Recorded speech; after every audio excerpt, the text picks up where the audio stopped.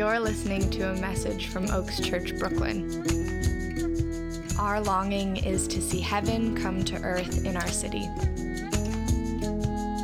For more information on our church and community, please visit oaksbk.church.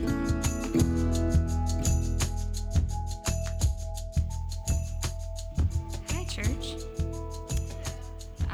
Our teaching text comes from Mark 10, verse 17 through 22. As Jesus started on his way, a man ran up to him and fell on his knees before him. "Good teacher," he asked, "what must I do to inherit eternal life?" "Why do you call me good?" Jesus answered. "No one is good except God alone. You know the commandments. You shall not murder, you shall not commit adultery, you shall not steal, you shall not give false testimony, you shall not defraud, honor your father and mother." "Teacher," he declared, "all these I have kept since I was a boy." Jesus looked at him and loved him. "One thing you lack," he said. "Go, sell everything you have and give to the poor, and you will have treasure in heaven. Then come follow me." At this, the man's face fell. He went away sad because he had great wealth. This is the word of the Lord. Good morning, church. Good morning. If we haven't met yet, my name is Carlos. I am the pastor of worship and mission here at Oaks. And I'm really glad to be here this morning with you guys. Yeah. So,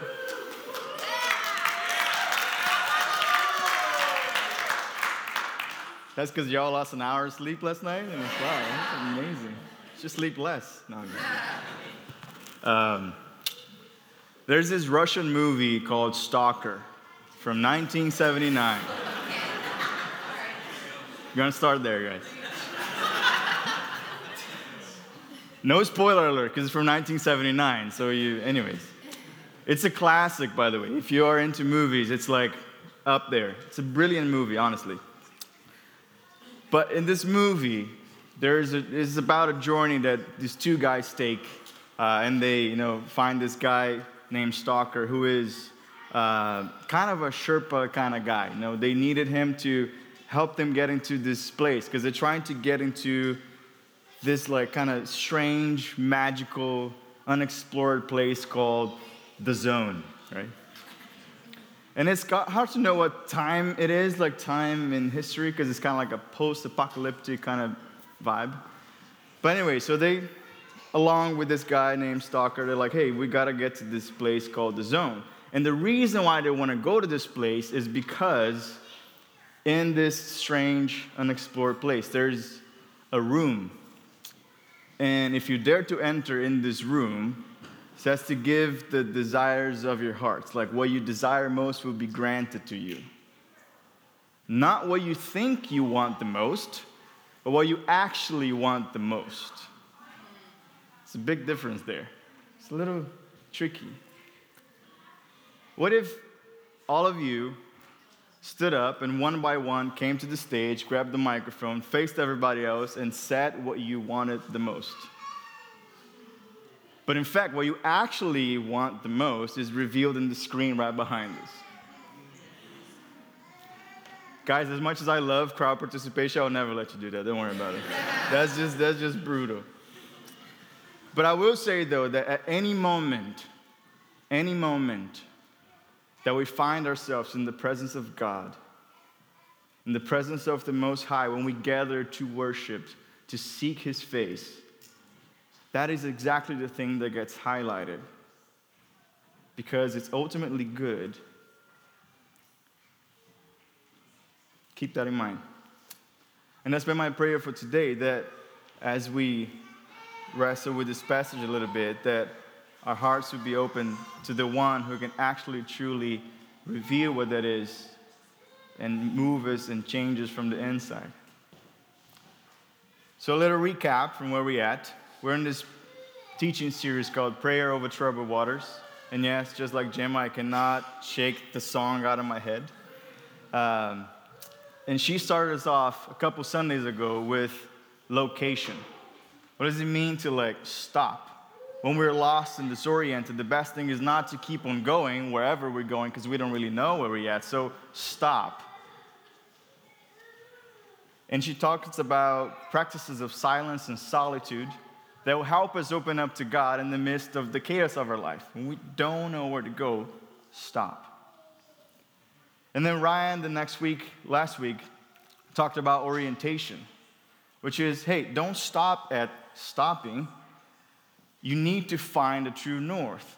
So that means find something outside ourselves to provide reference for where to go, for guidance and direction, right?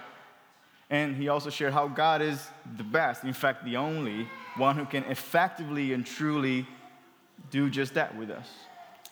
Today I'm talking about then stepping out, continuing the process, stepping out in obedience, meaning we don't stop at stop, we don't stop only at seeking God and finding a true north, but then we actually take a move, take a step towards whatever that direction is, right? And just to wrap up the thing, next week Patrick will wrap up our series talking about sustenance, meaning how then prayer can keep me going, like keep on keeping on, right? So about obedience, what is the first thing that comes to your mind when you hear the word obedience? Now I do want some crowd participation. Just shout, whatever you're thinking about. Parents' discipline. Oh, parents, man, come on. Wow, seriously? No, I'm kidding. But yes, what else? Training a dog. I mean, yeah. Come on, guys. Okay. Following orders. Orders, rules. One more.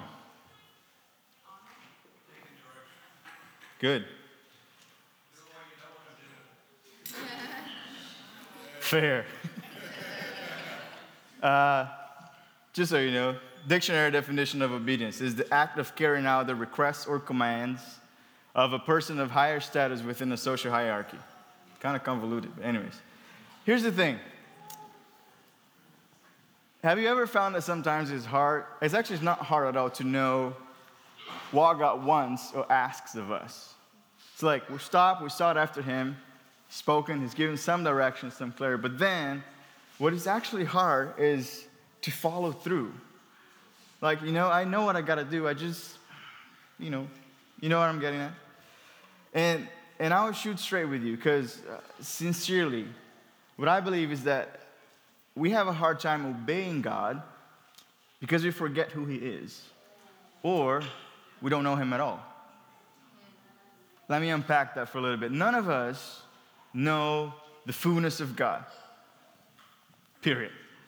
Adam and Eve probably knew. They walked with him in the cool of the day, naked and unashamed, fully known and fully loved by God, and God was right there in presence, fully and readily available to be known. What a sweet relationship. But we don't have that. As a result of disobedience, what a fitting word, you and I don't get to live into the fullness of who we were created to be or are able to relate to God in that same sweet way until Jesus steps into the scene. Yes, I'm sharing the gospel with you guys right now. Because this is what he promised. This is literally what he says. I am the way, the truth, and the life. And if you were lost and looking for a way to go, guess what? You found it. He's the way.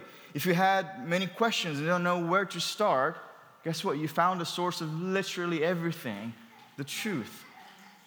And if you believe that there's more to experience in this life than the way you've been living, then guess what? You found that too. You found life. His words, not mine. And then he adds, no one can know the Father, meaning God, if not through me. So that brings us right back to that beginning, that relationship, that sweet relationship of knowing who God is fully and letting him know me fully. Relationship with one another, with creation. And yes, we can. We are getting back there to that through Jesus. But this is so important to grasp because if we're not on the same page, if we don't know the common story that we're all part of, the story that God is writing, the way he has chosen to reveal himself through the scriptures, and the way he has fully revealed himself through his son Jesus, then there's absolutely no way that we can know him, first and foremost, and there's absolutely no way that we can know his heart, which is also the key thing here. And therefore, there's absolutely no way that I would trust him. I wouldn't trust someone I don't know. Like, sir, what are your intentions? Like, literally. So are you tracking? Like there's that correlation of like, how can I obey and trust and know what he wants or what he cares for me, what his heart is, who he is. There's no way I would obey someone I don't know. So when I say we have a hard time obeying God because we forget who he is, or we don't know him at all, again, if you don't know him at all, you don't know him. That's easy. End of the story. But we constantly forget who he is. We are forgetful and sinful. Like, what a great combo, right? And it's like any relationship. None of it happens in a day. Like, it takes time, it takes intentionality, it takes practice. It takes living things together to build trust, right? And to feel more comfortable in sharing things with one another, right? The same thing is with your relationship with God.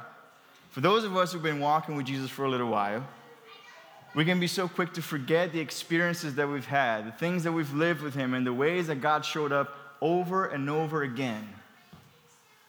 But God knows exactly how to nudge us, like lovingly push us out of our comfort zone, right? Again, he loves us too much to leave us in the same spot. That's why when we stop, seek, he's like, great, I'm glad you're seeking me. Guess what? Let's adjust some things. And again, not because he's a performance-oriented God or he's looking for better numbers at the end of the quarter, but because the deeper you go, the fuller and more richer your life will be. That is the promise. That is the pearl of great price. Like worth giving up absolutely everything for the joy that is to know God and be known by him. Period. We could end here. That'd be great. And that's where prayer becomes the air we breathe. But I'm getting a little ahead of myself. Let me just pray for us real quick, and then we'll dive into this teaching text. But that's what we're unpacking today. God, I thank you that even now, you are speaking. And I pray, Jesus, that the steps that we're talking about, stop, orienting, trusting in obedience and stepping out, that wouldn't just necessarily be something that would carry through an arch of week or months or things, yet there are those things, but God, it would be something so simple and quick as of now, that we wouldn't delay. And I just pray, God, for our hearts to be open for the ways that you're speaking and moving. That we will listen to your voice, that we will know your nudges. So we give this space to you, Lord, and you do as you please. Reorient us. We love you in Jesus' name. Amen. All right, so let's jump into our teaching text here and explore a little bit on prayer and obedience. As Jesus started on his way, a man ran up to him and fell on his knees before him. "Good teacher," he asked, "what must I do to inherit eternal life?" And then Jesus says, "Why do you call me good? No one is good except God alone. You know the commandments: shall not murder, shall not commit adultery, shall not steal, not give false testimony, shall not defraud, honor your mother and father." And he says, "Teacher, all these things I've kept since I was a boy." Jesus looked at him and loved him. "One thing you lack. Go sell everything you have and give to the poor, and you have treasure in heaven. Then come and follow me." At this, the man's face fell. He went away sad because he had great wealth. Now, a little bit about this passage is that out of the 4 Gospels that we have, meaning the 4 different people who chose to tell the story of Jesus, it happens in 3 of them. That means, hey, this is kind of an important story. It was an important encounter to have it recorded. And they kind of tell it basically exactly the same. There's a few different things highlighted here and there in between them. For instance, Matthew is the only one who actually calls this person young. Luke says that the man was kind of a ruler or maybe a leader of some kind in that society and community. And Mark, the text that we chose, kind of emphasizes like desperate approach that the man has in asking the question to Jesus.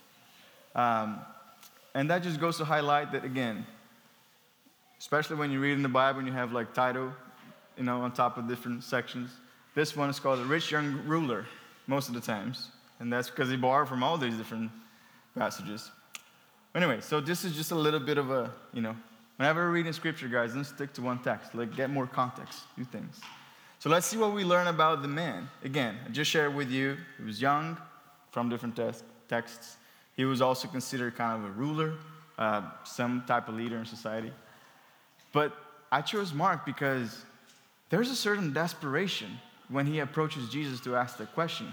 Kind of like, I must know this kind of feeling, like I've exhausted all my resources and I just need to ask this guy, like, what about it? And the question is interesting because the question kind of marks the point. It's like, hey, what about eternal life? Like, what do I need to do? Like, there's something about beyond this, right? Like, and clearly he was kind of like losing sleep over it, right? And it might be because you want to know about, hey, should I continue this way? Or maybe his version of eternal life was like, this is going really good for me. I hope this continues forever. I don't know. Maybe he's just tired of the way he's living. I don't know. But there's something about it that really bothered him. And he had to ask the question. And in Mark's words, kind of desperately. But then we got to look for the clues. For instance, kind of clearly that this man was also Jewish. One, because he went to Jesus, kind of, hey, so you know some things. Also because Jesus replies about the 10 Commandments. Like, I don't think he would just ask anybody, but hey, 10 Commandments. Like, looking at this man, it's probably like, I see your background kind of thing. So, meaning there was some common knowledge there. There was some common story that he knew, as grown up Jewish, like, hey, about a kingdom, about a Messiah that will come and rule and all that. But again, look for the clues. I'm just highlighting things for us to understand and pluck things out for the text. But the thing that is interesting too is just Jesus' answer, right? The guy comes up, it's like, Rabbi, Jesus, teacher, what do I need to do to inherit eternity? Good teacher. Sorry, he calls good. And I love that Jesus is like a little sassy here, right? A little on the nose. Like, good? I mean, only God is good. You calling me God? I mean, I don't know. It's like, okay, Jesus, come on. But don't dismiss Jesus' sassiness here a little bit. Because I love what he actually highlights in that little, back and forth. It's like, hey, only God is good. Meaning, there is a major attribute of God that you're highlighting right now. Not for me, but again. And it's funny because every time I read this, I have a brief reminder of like the many words that we use that their fullness are actually only found in Jesus, only found in God. As a son of ESL, like English is a second language, it was really funny learning English and like kind of finding words that like, okay, this is kind of a slang. Like the one word that I always remember that it kind of highlights this to me is like, wow, this word is good, but I can use it, but it's not the fullness of it. The word awesome. Seriously, like God is awesome. And when I say that, it's like, man, what a slang. Like I know it's not a slang anymore. But anyways, but the word awesome is to be left in awe and wonder. It's good to say that about some other things, and it might be true too, but like, man, God is awesome. Like to think about the fullness of the word actually exists about him. Anyways, quick parenthesis. Let's close parenthesis. Let's go back to the 10 Commandments. That was the back and forth of the interaction. Like, okay, God, question. Jesus is like, well, call me good. Only God is good. Well, you know the 10 Commandments. So like, well, seriously, who knows the 10 Commandments here? No, all right, I'm not going to ask you to say it. It's okay. But good to know. 10 Commandments that Jesus refers with that set of laws, right?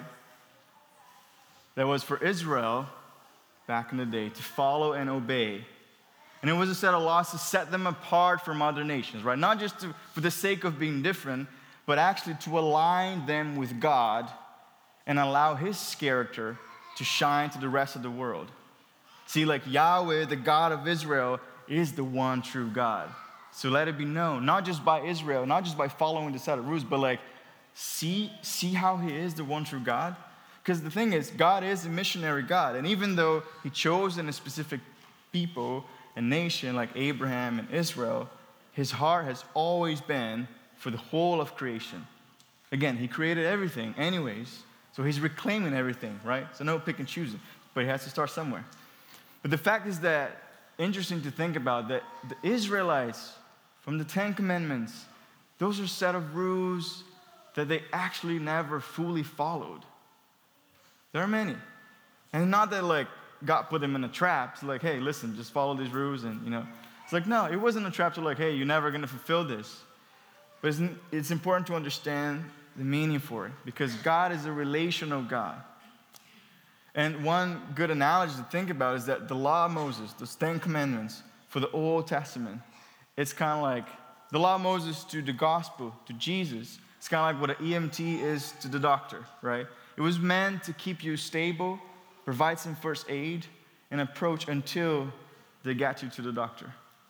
So when you think about it, it's reducing a little bit of an analogy, but the truth is, yes, this is a set of laws. This is a set of ways that I would love you to interact with one another, interact with me for the sake of knowing my heart. But I know you won't know it until my son gets here, until I am fully revealed to you, until these things get set in motion. So it had its purposes. But I'm just tracking. So, okay. From the Ten Commandments, Jesus' Sermon on the Mountain, which is kind of his manifesto later in the Gospels, is an expansion of the Ten Commandments. Like he basically said, I didn't come to abolish what was written. I didn't come to, ignore it. I actually came to fulfill it. And to show you that, like, is my God's heart is to, like, over these things, but it's like, this was just a little peek into it. Now that I'm here, now that Jesus is in the scene, it's like, that old covenant, it's fulfilled. And I'm giving you a new covenant, a new way to relate. You tracking?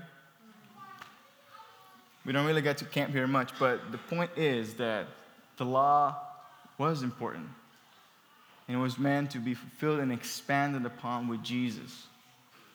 Not to include any addendums or extra things just for the sake of extra things, but if anything, it becomes even more clear what is God's heart. What does it look like and what he expects of us when Jesus comes into the scene. So, speaking of hearts, then let's get to the heart of things, right? Because I don't want us to dismiss the forest for the trees here in this passage. When Jesus tells him the 10 Commandments, I imagine this guy probably like reciting with Jesus already. It's like, oh yeah, these, like, I know these, I know this. We're talking same language here.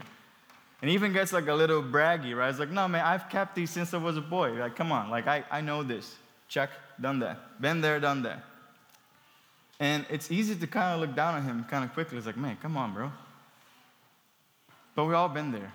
Friends, sincerely, like, again, we're sinful and forgetful at heart, right? And how many times God has to remind us of who he is.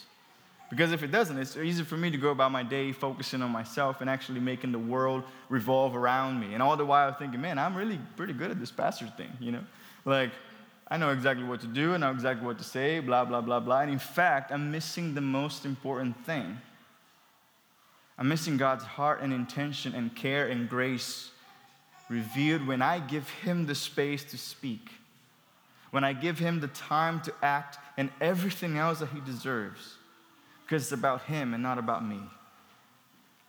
And the fact that we can many times think that we're doing good because, well, I memorized this verse and that thing, right? I'm going through this. I'm nailing it.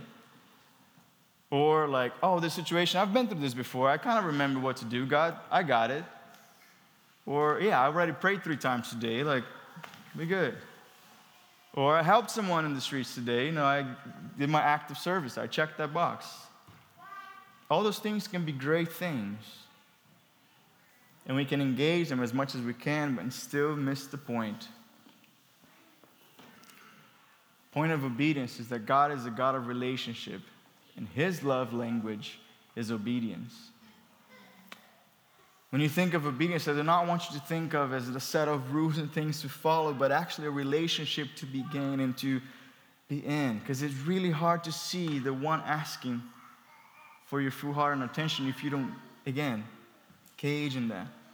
Like, I actually want to obey because I know him, and I want to please him, and I want to honor him, and I want to give everything he deserves. Not because I'm going to gain something, but I do actually gain full life back. You see what I'm getting at? But I don't want us to miss the forest with the tree. I forget what this analogy is. Anyways, but you know what I'm talking about. There's a lot of people who look at this story, this encounter with the rich young ruler, and asking the question with Jesus and his reply. And it's very easy to look at it. It's like, oh, it's about material possessions and wealth. And yeah, it makes a lot of sense. Like, that's an obvious, great point at the surface. But man, there's so much underneath. Because in Mark, if you keep reading, Jesus even goes on and dissects a little bit with his disciples about that interaction. Talks about how much easier it is for a camel to go through the eye of a needle than someone who is rich to enter the kingdom of God. Right? We've probably all heard that. But the main question I want us to wrestle with today is, why was it so hard for the man to obey Jesus? Why was it so hard for him to take Jesus at his word? Like, dude, you just got finally the answer to the question that you so longed for. That probably kept you awake for nights. He just said it. Like, why wouldn't you do it? And yeah, based on what we unpacked a little bit today, he knew God. I mean, or better off, he knew of God, right? Through the set of rules, through the 10 Commandments, through the things he's kept since he was a boy. But he actually didn't know God's heart at all. And he knew about obedience as a set of rules to be followed, but not as a relationship and an act of worship to the one that you love. He knew about life, about eternal life. He knew about the law and apparently kept it all. But again, never allowed that to actually shape his life.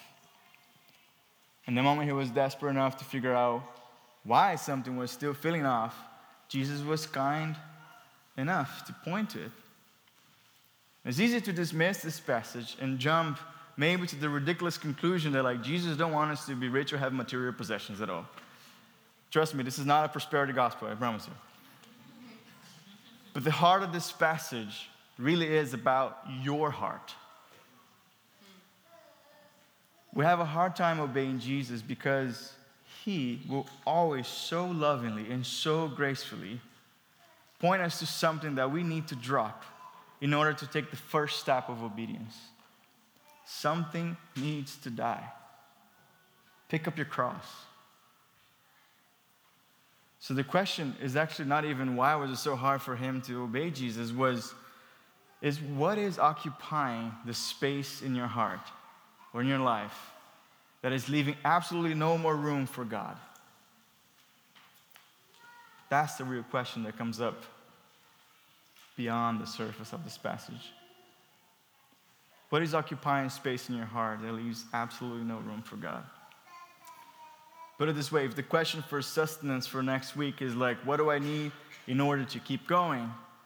The question for obedience is always, what do I need to drop in order to start this journey?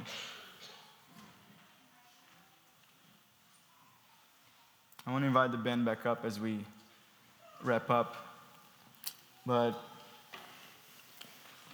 there was a very interesting study I read a long time ago about insurance companies and marketing for like high-level, very, very rich clients. And they were doing a word study because, like, how do we engage, and I'm talking about like art collectors, and they were doing a word study, like how to engage, our clients into more of the products that we're selling, like trying to understand what words resonated with them. And it turns out that a majority of these clients who, yes, are really rich and wealthy, like think about how much do you pay for that Picasso, kind of thing. When the question was asked, like, they kind of said, like, no, you know what? I'm not in that category. Like, I love collecting art, or I love, I put value in these things, but I'm not like, no, I'm not rich like that. Like, there's that other person who is definitely rich. Like, there's always someone above them that they could point to, like, no, that person is a millionaire. Or that person is, like, yeah, definitely up there, that 1%, like, but I'm not. Like, brother, but you're pretty well off. Like, the thing is that they didn't relate to that, right? And I wonder if that's something that we do so easily with this passage. It's like, hey, I wonder how much we relate to the rich young ruler. And again, I was so convicted with this when God brought to my mind, because I was preparing. I think, man, rich young ruler, yeah, many possessions, like hard on him, man. You walk out sad, you know. That was what was occupying space in his heart, but not mine. You know, like I don't have all he has. And immediately the Holy Spirit was like, yeah, but isn't material possessions have a lot to do with comfort? But if you change the end word in there and say, like, at this time, the man's face fell and he went away sad because he had great comfort. He was very comfortable. And granted, we don't need material possessions to get comfortable. I'm not saying just for the sake of being uncomfortable, like, how comfortable are you at your job? And God's been nudging you about it, like maybe about that coworker that you've known for years and never actually been curious about how God might be moving in their life. Even if they don't know who God is, doesn't matter, you do, right? And don't you think He's put you there for a reason? Are you too comfortable to listen to God and to love others to the point that the whole world would know Him? Like, you got a mission, man. Don't get too comfortable. Wake people up to the reality that God is present. Or how comfortable are you in your relationships? Meaning, you only hang with people who look like you or talk like you. That's fairly easy. Loving those who are lovable. But go out and hang your enemies. Oh, actually, by the way, can you love them too? Literally, from the mouth of Jesus. Love your enemies. Pray for them. And the point is that we still sit around wondering what to do. Or, sincerely, a very dangerous one, which is disguised in spiritual practices. Are you too comfortable coming to church every Sunday, getting some encouragement for the week, and forgetting about God all the other 6 days of the week? Forgetting about your neighbor, forgetting about your family? Are you comfortable maybe fasting once a week, but actually you didn't fast, you just skipped eating? What is occupying space in your heart? What has left you numb and comfortable? And God's like, I love you too much to leave you there. And that's to wrestle with, friends. Would you stand? I just want to pray for us and invite the prayer team to come to the front.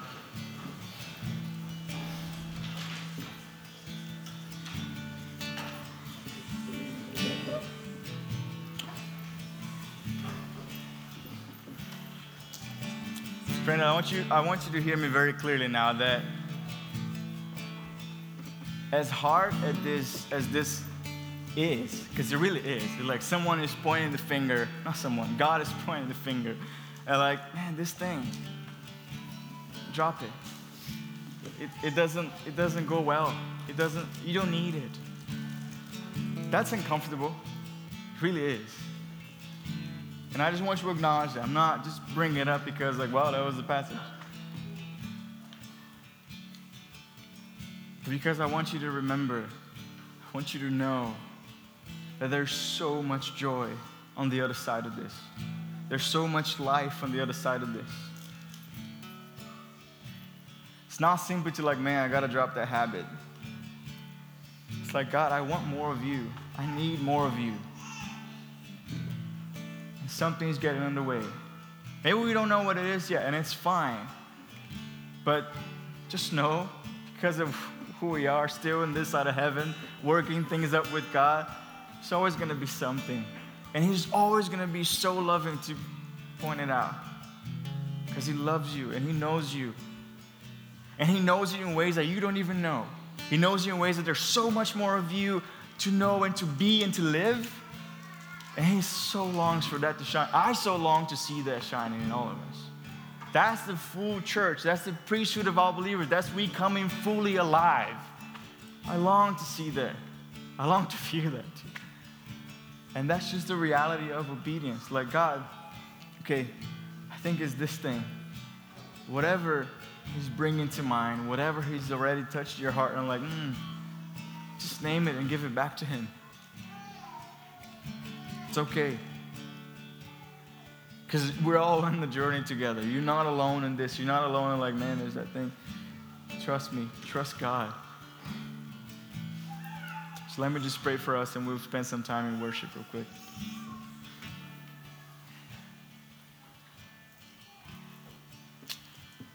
Holy Spirit, we thank you.